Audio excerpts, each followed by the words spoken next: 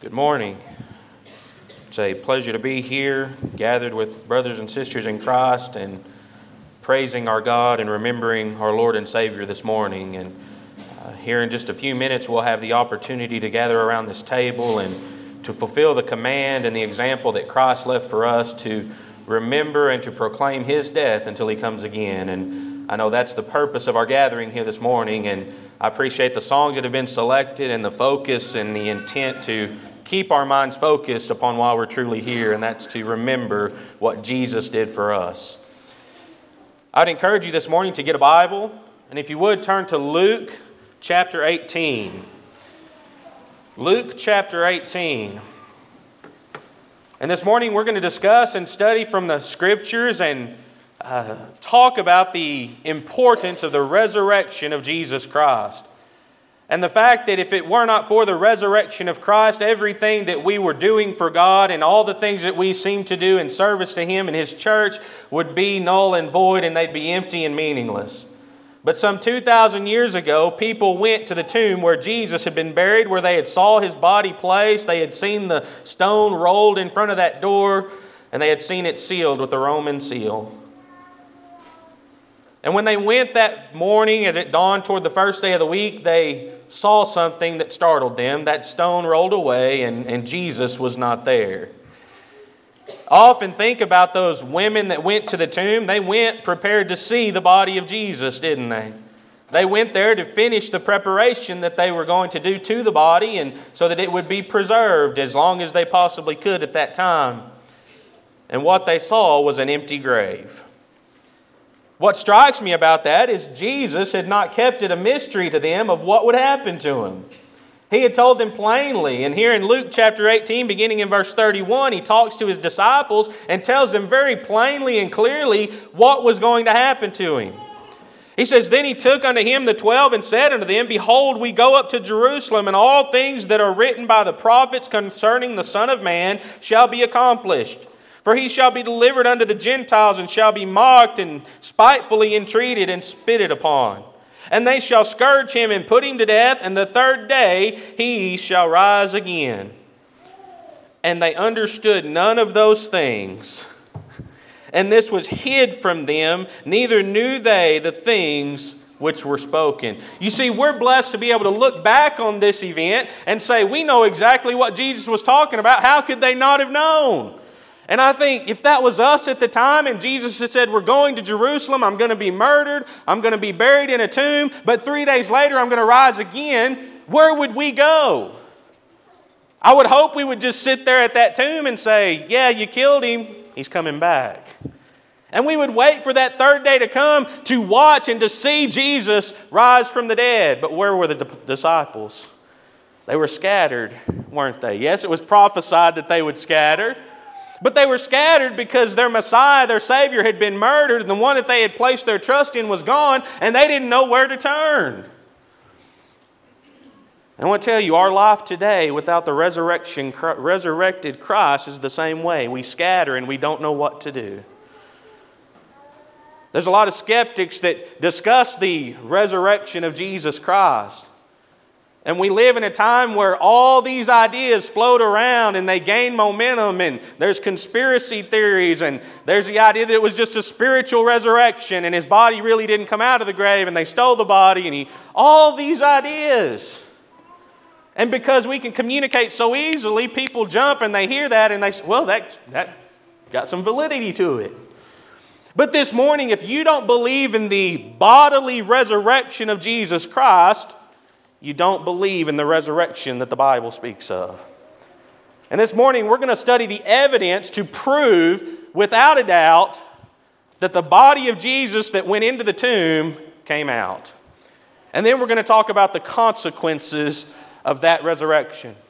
We're going to start in 1 Corinthians chapter 15. And we're going to identify and answer a very simple question. What is the gospel of Jesus Christ?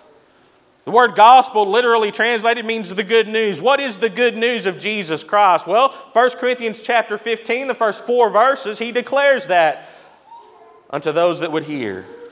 And Paul writes, he says, "Moreover, brethren, I declare unto you the gospel which I preached unto you, which also you've received, and wherein you stand, by which also you are saved, if you keep in memory what I preached unto you, unless you have believed in vain. For I delivered unto you first of all that which I also received, how that Christ died for our sins according to the Scriptures, that He was buried, and that He rose again the third day according to the Scriptures." There's three elements to the gospel of Christ.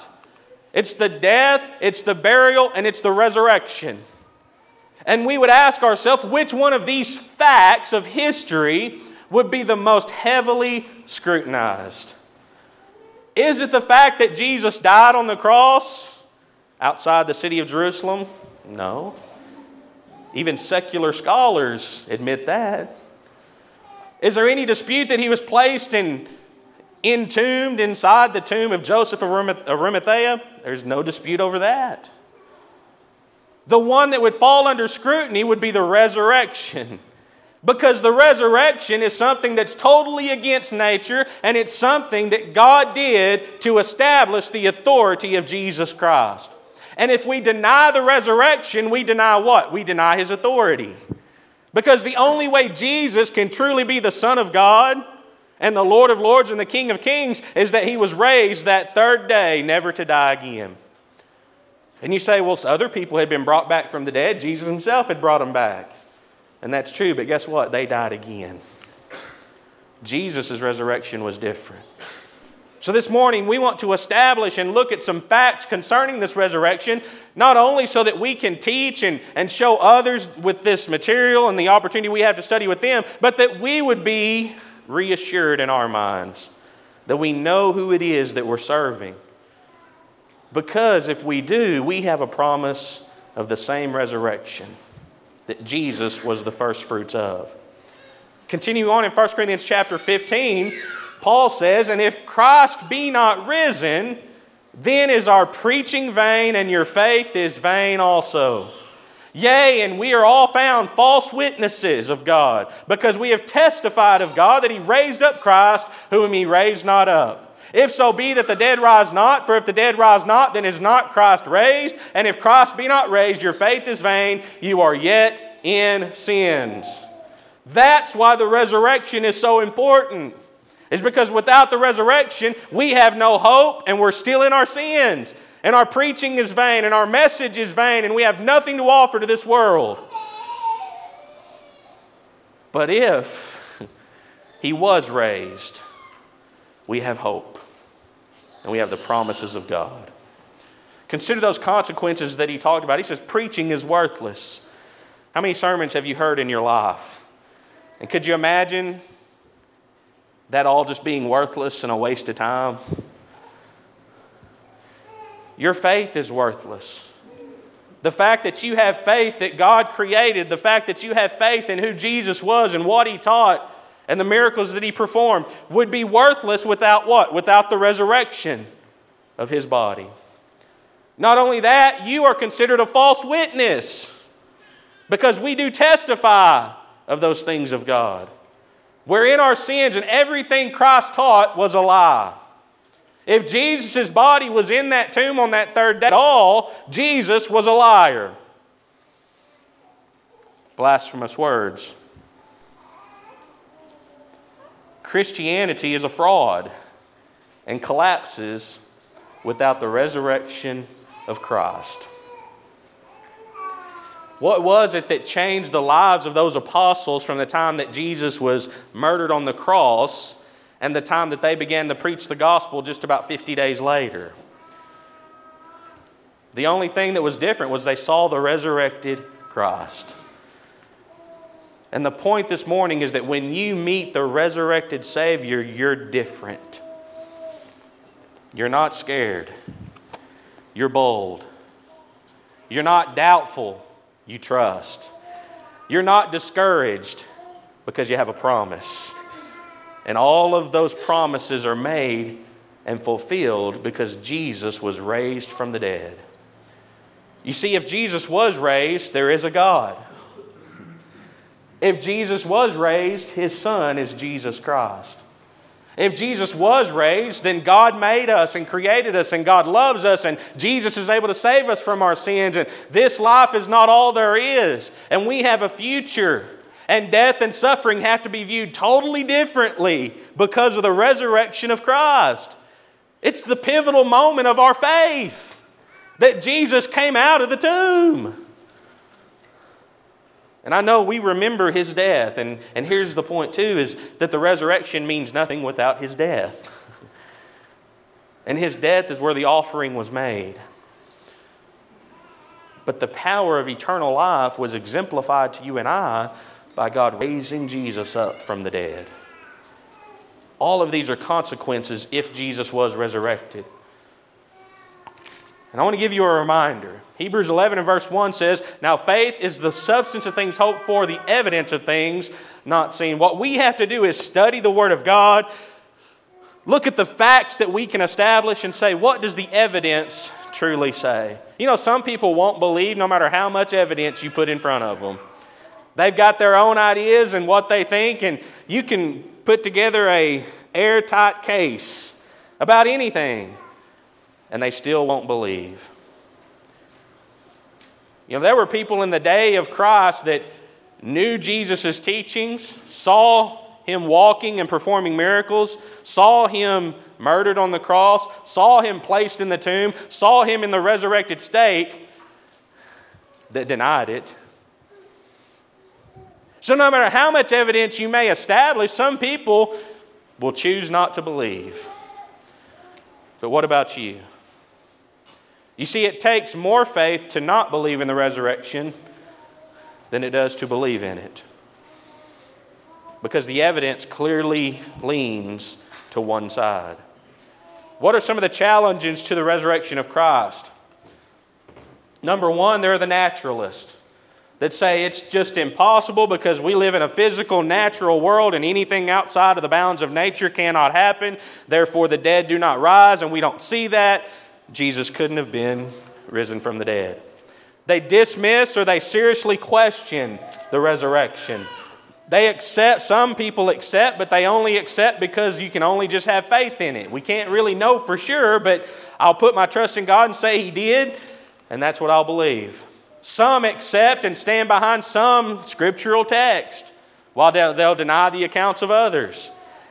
And then there's a fifth category that accept the text of the New Testament, they accept the empty tomb and the literal raising of the body of Jesus Christ. Which category do you fall in this morning? I want to tell you there's only one that pleases God, and it's that fifth category. That you believe the words of the New Testament established, you believe that the tomb was empty, and you believe in the literal raising of the body of Jesus Christ from the dead. Because in that belief and in that faith and the establishment of the facts that the Scriptures bring to us is the only way that we can have hope of the same kind of life and resurrection. There's a few different ways you can go about to prove the resurrection. Number one is to establish the authenticity of the biblical record. You can try to prove that and study the documents and the manuscript evidence and the literary evidence and all those things and establish plainly that the New Testament is true, and when people read it, they'll accept it. Acts 1 and verse 3, the Bible says, "To whom also He showed Himself alive after His passion by many infallible proofs, being seen of them 40 days and speaking of the things pertaining to the kingdom of God." There was no doubt to them who Jesus was. Why? Because He proved it to them over and over and over again. How many times did it take for Jesus to appear to them before they really believed? It was really just once, wasn't it? He appeared to the disciples the first time. Thomas wasn't with them.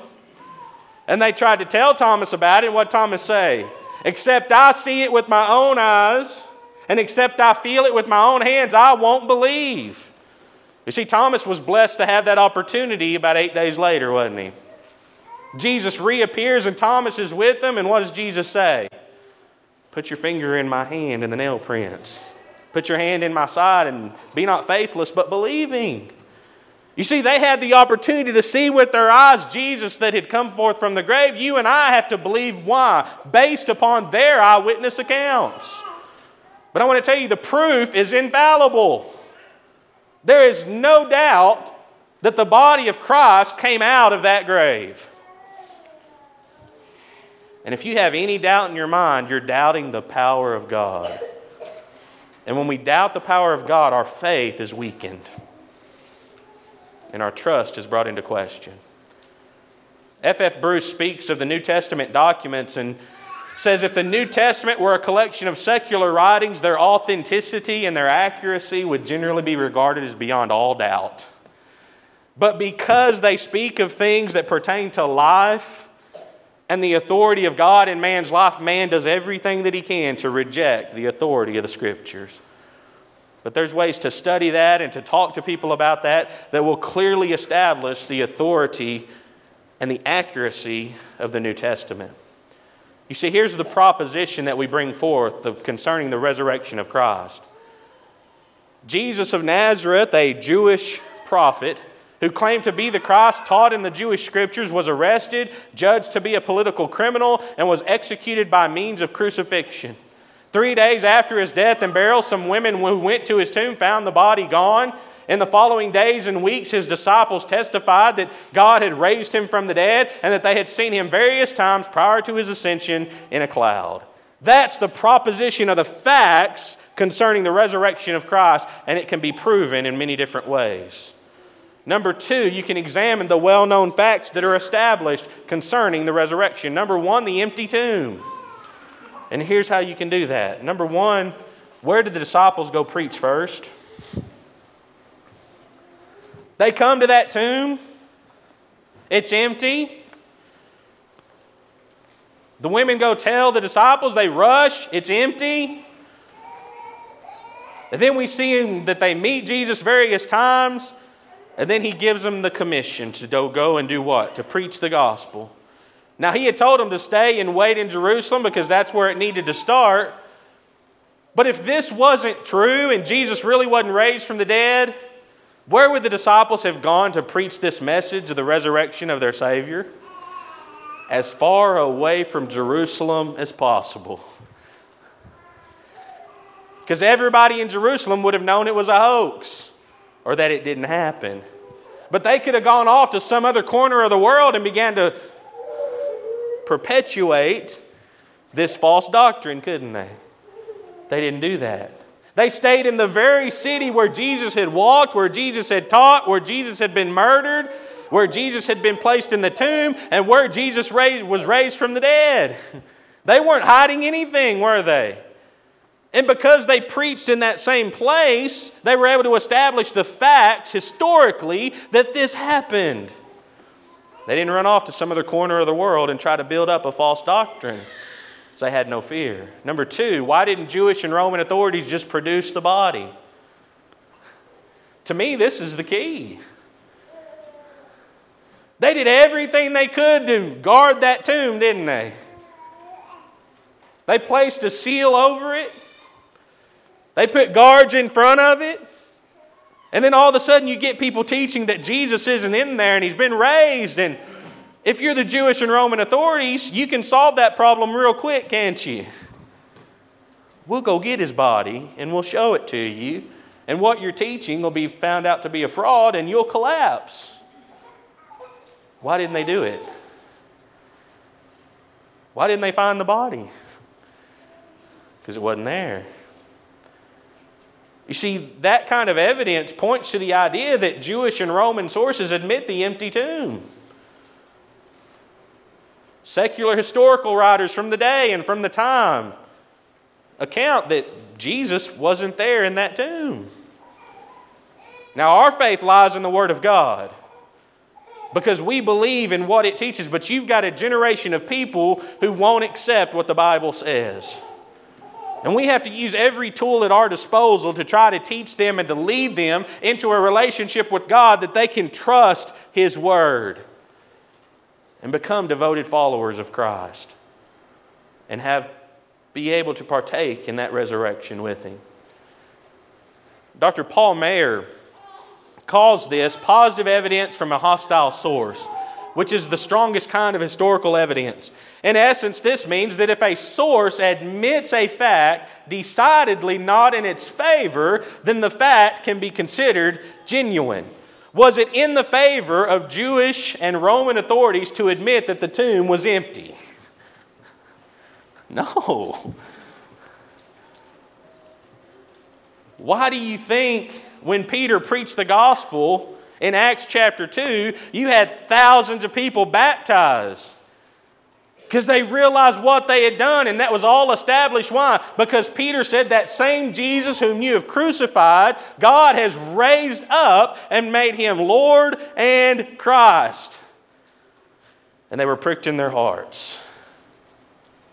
By those 3,000 Jews converting at one time, it identifies that, and they were all in Jerusalem. That confirms to us that there was no doubt in that day that that tomb was empty. But here we are 2,000 years later, and we like to speculate about what we think and what we know. Let the history stand on its own and prove the facts. And may we base our faith upon the evidence that's all around us. The second point when considering the well-known facts is the movement of the stone. What was the first thing noticed as everyone went to that tomb? The stone had been rolled away. You know, every gospel account identifies and talks about the stone being moved. Matthew chapter 27 verse 66 tells us that so they went and made the sepulchre sure, sealing the stone and setting a watch. Nobody was getting in that tomb and nobody was getting out as far as the Roman and the Jewish authorities were concerned. But every account of the Gospels establishes that the first thing that they noticed as they came to that tomb that Sunday morning was that the stone had been rolled away from the door. And you say, why is that significant? Why is that important? Look at the passage. These four passages. Matthew 28 and 2. It says, behold, there was a great earthquake, for the angel of the Lord descended from heaven and came and rolled back the stone from the door and sat upon it. Mark 16 and 4, and when they looked, they saw the stone was rolled away, for it was very great. Luke 24 and 2, and they found the stone rolled away from the sepulchre. John 20 and verse 1 says, the first day of the week cometh Mary Magdalene early when it was yet dark unto the sepulchre, and seeth the stone taken away from the sepulchre. You know, not all Gospels record every fact the same way. But when it comes to the resurrection of Christ, all four of them establish what? The stone was rolled away from the door. Who did that? Did the Roman guards do it? They'd have been murdered. Did the disciples somehow sneak in past the Roman guards and roll a 2,000-pound stone away from a door without anybody knowing? No. See, what they saw was the results of the work and the power of God. And every one of the Gospels establishes that fact. We also can establish that the Roman seal had been broken. Jesus was executed as a criminal of Rome, and his tomb was sealed. The Scriptures speak to that. The breaking of the Roman seal was punishable by death. And trust me, Rome had no problem putting people to death for any cause that they thought and deemed appropriate. And if you went and you broke the seal that had been placed on a tomb, Rome and Roman law commanded that you be executed. Then we can look at the Roman guards' response. You see, these men were highly trained in what it was that they had to do. And when they set a watch, it wasn't just one or two that was there. They had somewhere between 15 and 24, depending on the accounts and the historical records and accuracy that we have in those things. Standing a watch at this tomb.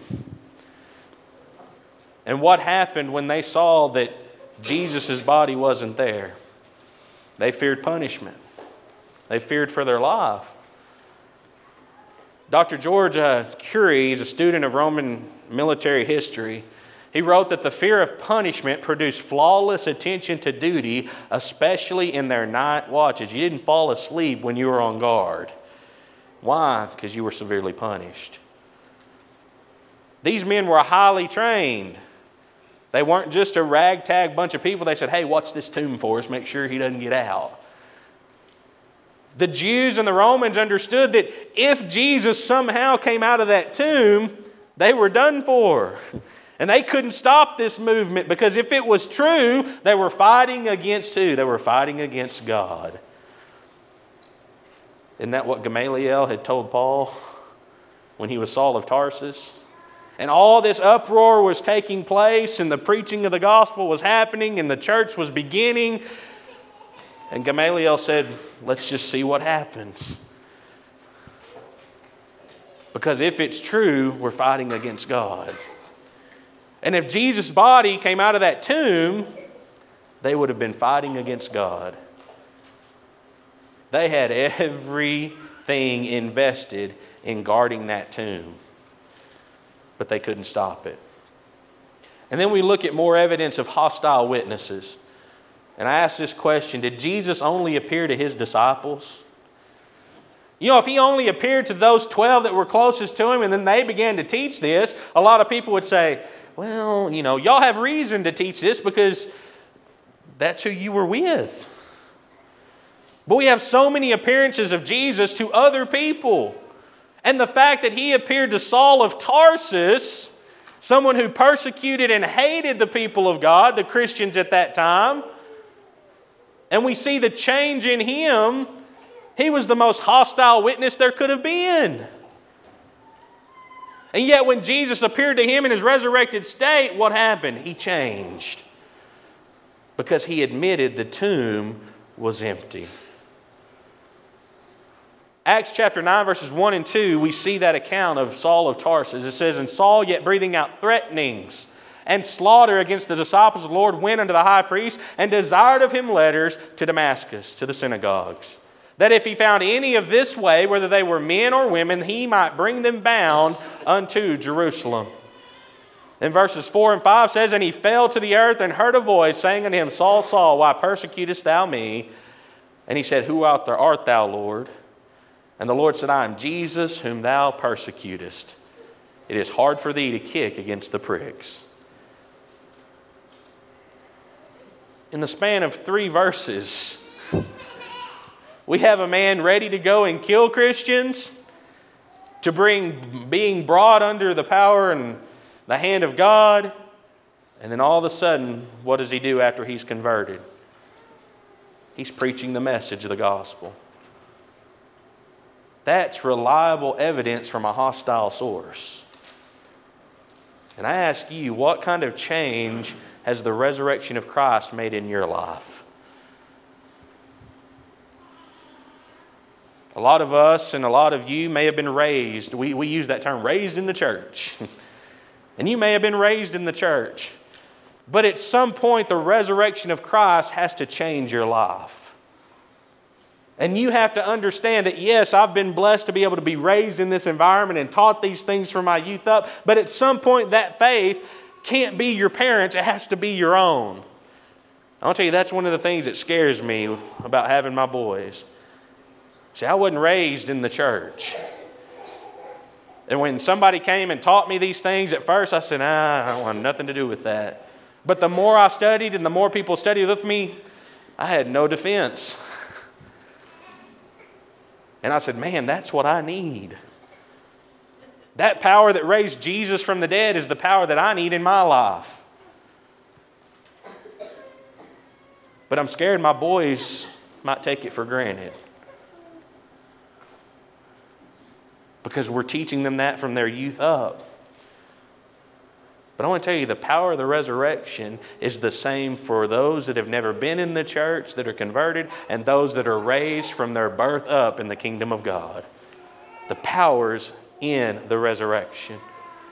And when you meet the resurrected Christ, something in you has to change.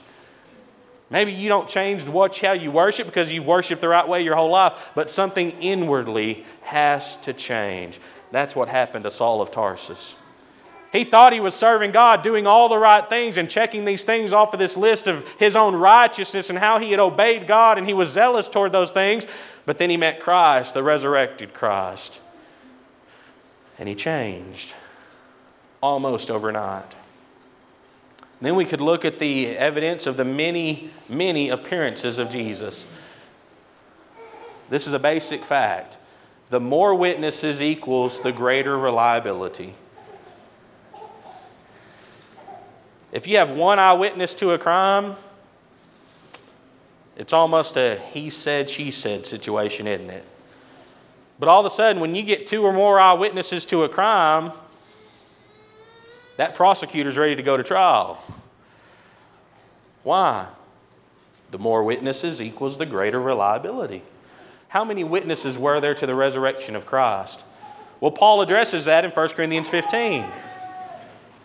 He says in that he was seen of Cephas, then of the 12.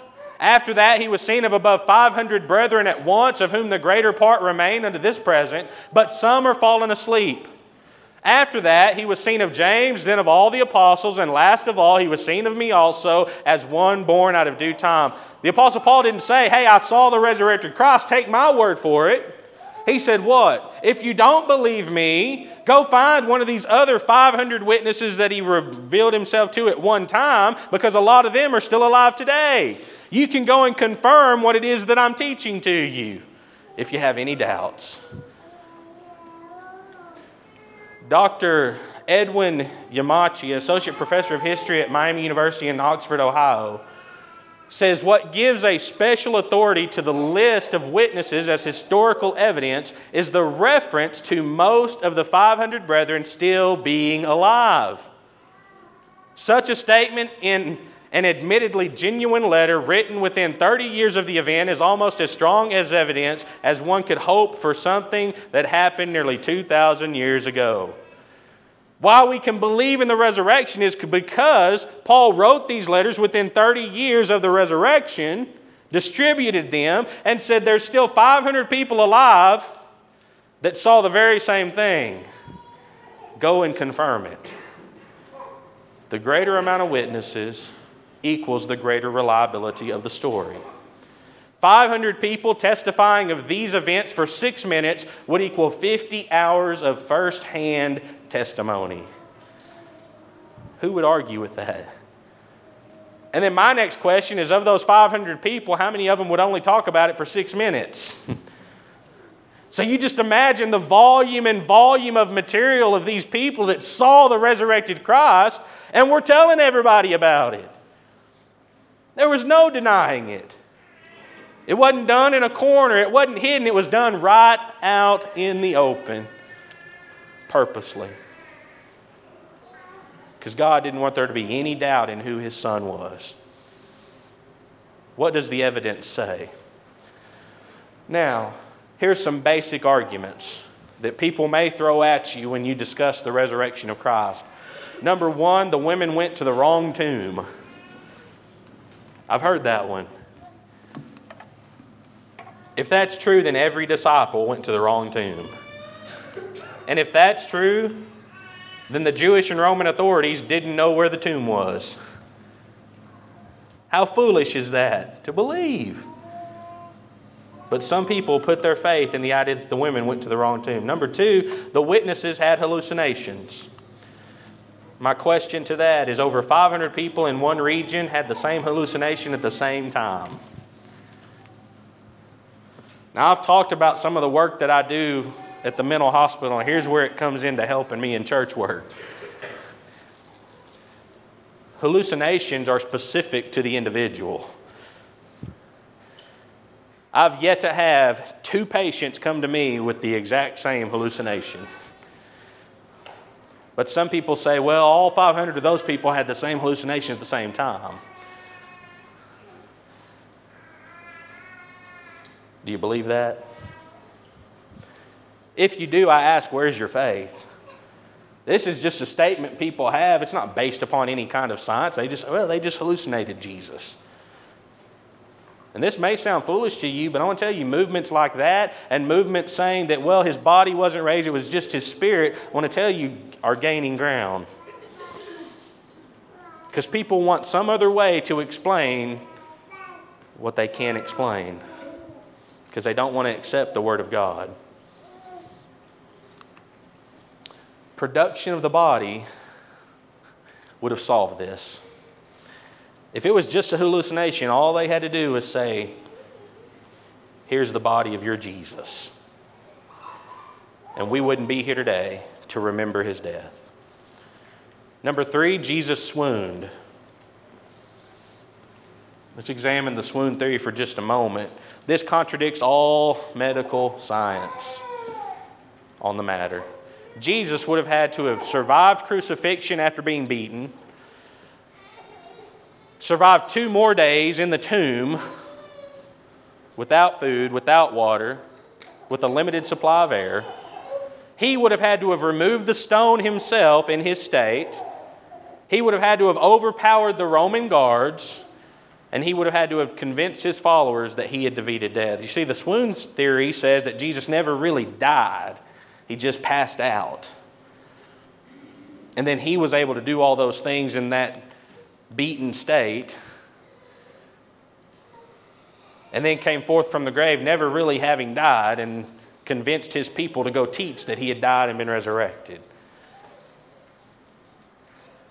What's it take more faith to believe?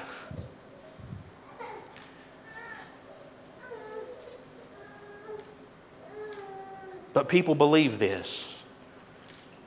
You know why they believe it? Because they don't want to submit to the authority of God. Why do you think our nation is taking God out of everything? We act like that's a new problem. It's been happening for a long time, brethren. What we have to make sure is that we don't take God out of his church and out of his kingdom. And that we submit to his authority on matters such as this and the resurrection of Christ. Some said, and even in his day said, the disciples stole the body. Well, where were the disciples after the crucifixion? They scattered. They were scared. And we're to believe that these men that were scared to death because Jesus had been put to death had gotten together and devised a plan that they would go and they would overtake the Roman guards and they would go in and steal the body of Jesus and hide it somewhere.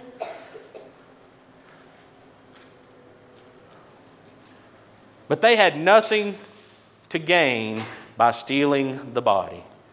If they had stolen the body, they would have been perpetuating a lie. And how long would that have lasted? You see, at some point, self-preservation kicks in, doesn't it? One of those 11, and then once Matthias has chosen those 12, and the other hundreds of disciples that began to go and to preach about the resurrection of Christ, somebody would have broke. Somebody being interrogated by the Roman authorities would have said, okay, stop. I'll take you to where we put the body. None of them did. Men don't die for a lie. Men die because they know what the truth is. There was no doubt in their mind that Jesus died and came forth from that grave victorious over death. And they said from that day, we're willing to die for him. You see, I use the example of Watergate. How quickly did the inner circles of the cabinet begin turning on each other? You're talking about within hours. They're confronted about these tapes and this lie, and all of a sudden, everybody's against everybody trying to preserve themselves. But the apostles didn't do that. Every one of them had the same story. And every one of them died for it.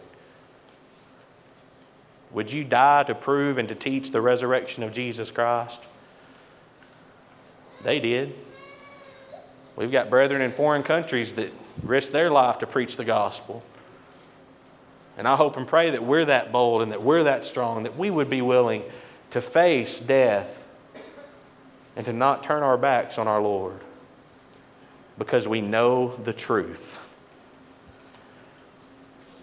Romans themselves did not believe that his disciples stole the body. And you say, how in the world do you know that? If they did, they would have killed them right then. If they had evidence that his disciples had stolen the body, all 12 of them, or 11 of them at that time, would have been on a cross and destroyed the same way. But they didn't do that. Why? Because they knew they didn't steal the body. Now I want to cover with you real quick the timeline of Paul's writings. And here's why. You talk to people about the authenticity of the New Testament. They'll bring into question the authenticity of the Gospels and trying to get those back as the dating of those writings and to establish their credibility. Romans, 1 Corinthians, 2 Corinthians, Philippians, 1 Thessalonians, Galatians, and Philemon are accepted by critics of the Bible as authentically and dated to the time of the Apostle Paul, therefore speaking to their accuracy. So without the Gospels, we can prove the resurrection of Christ to those critics. And how do we do that? We start in 1 Corinthians 15, verses 3 through 8. We've read these verses this morning, and here's the point, that Jesus appeared to not just a few people. He appeared to all those witnesses, and Paul says they're still alive and they're credible today. Go talk to them if you doubt me. And here's the timeline of his writings. About 30 AD, Jesus is crucified. 31 AD, we see the early doctrine is beginning to be spread almost immediately after the resurrection of Christ. From 31 to 34, somewhere in there, we see Paul's conversion in Acts chapter 9, within 3 years of the event. Galatians 1, 11 and 12 says, "But I certify you, brethren, that the gospel which was preached of me is not after man, for I neither received it of man, neither was I taught it, but by the revelation of Jesus Christ." You know, Paul wasn't converted by one of the other apostles, was he? None of them came and sat with him and convinced him of who Jesus was. Jesus himself convinced him by appearing to him in his resurrected state. That's Paul's conversion, and the timeline of that's between 31 and 34. Then in Galatians 1, 17 and 19, under that, it says, "Neither went I up to Jerusalem to them which were apostles before me, but I went into Arabia and returned again unto Damascus.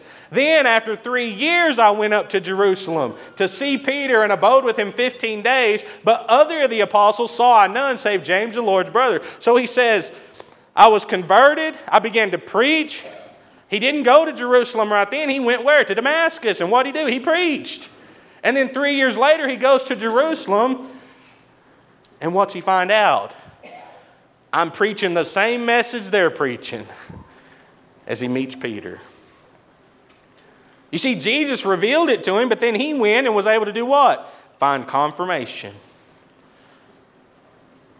Then Paul goes to Jerusalem. He meets Peter and James, 37 AD. By 51 AD, Paul returns to Jerusalem again, some 14 years later, and has those things confirmed to him one more time. Galatians 2, verses 1 and 2 says, "Then 14 years after I went up again to Jerusalem with Barnabas and took Titus with me also, and I went up by revelation and communicated unto them that gospel which I preach among the Gentiles, but privately to them which were of reputation, lest by any means I should run or had run in vain." I picture Peter and James being there in Jerusalem, and they can see afar off, and they see Paul coming again. Man, he's coming again. And they tell him, he rehearses as this is what I'm preaching to people. And what do they say? Same thing we're preaching here. Keep doing it. Paul wanted to be reassured. He wanted that confirmation that he was preaching the same message. And they were consistent in what they were going out in the world and telling people. And then he'd do that, he'd go back out and preach again. Galatians 2 and verse 6. Says, "But of these who seemed to be somewhat, whatsoever they were, it maketh no matter to me. God accepteth no man's person. For they who seemed to be somewhat in conference added nothing to me." They didn't add anything to what he was going out and preaching to people in the world, did they? They said, "You've got it. Go preach." And Paul went and preached. Now, Paul returns again, and in 55 AD, about that time, Paul writes 1 Corinthians. Why is that significant? Because that statement of those 500 witnesses still being alive falls within the time frame of about 25 years. It can't be a myth, can it? Can't be a legend, can it? They wouldn't perpetuate a lie and give their lives for a lie. So without the gospel accounts, within 7 years of the resurrection of Christ, Paul had received and preached the gospel. Then within 21 years had that gospel confirmed to him. And within 25 years had written 1 Corinthians and said, there's still almost 500 people alive. If you don't believe me right now, go talk to them. What more reliability do we need? But at some level, it takes faith. And a lot of people today will say, except I put my finger in his hand and my hand in his side, I won't believe. And the bottom line is they don't want Jesus to be an authority in their life. And by God raising Jesus from the dead, he set him into his place of authority. You know why we worship the way we worship today? Because Jesus was resurrected. You know why we go and preach the gospel to people today? Because Jesus came out of that tomb. You know why we live to the best of our ability a life with God? Because Jesus is alive today. And I ask you the question, is he alive in your life? He's sitting on his throne in heaven, but if you're not glorifying him in your life, you're the one that's hurting yourself. And because that tomb was empty and we're about to partake of his body and his blood that represents to us his death and his suffering, I'll tell you, there's also a great proclamation of his life within that memorial. And if you've not submitted yourself to the resurrected Christ, and you're not living for him, you'll die separated from him. And if you need to be baptized into the blood that was shed at Calvary, so that one day you can have the same kind of resurrection. So we're buried with him in baptism, just like he died, that we might have hope of the same resurrection that he had. That one day our bodies, if we die on this earth, will come forth from the grave victorious over death. And it'll be a great and glorious day for the child of God. But if you don't have that hope, Christ is offering it to you this morning. You can be baptized, have your sins washed away, and have the hope of a resurrection awaiting you. Won't you do that this morning? If you're here and you're a brother or sister in Christ and you've done those things, but let's be honest, maybe Jesus isn't really living in your heart. Maybe you're denying him in the way that you live and the way that you speak to your fellow man. Let Christ arise in your heart again this morning and let him live with you. That's what he desires. He can make every change that you need him to make. But you've got to come to him. Please come while we stand and sing.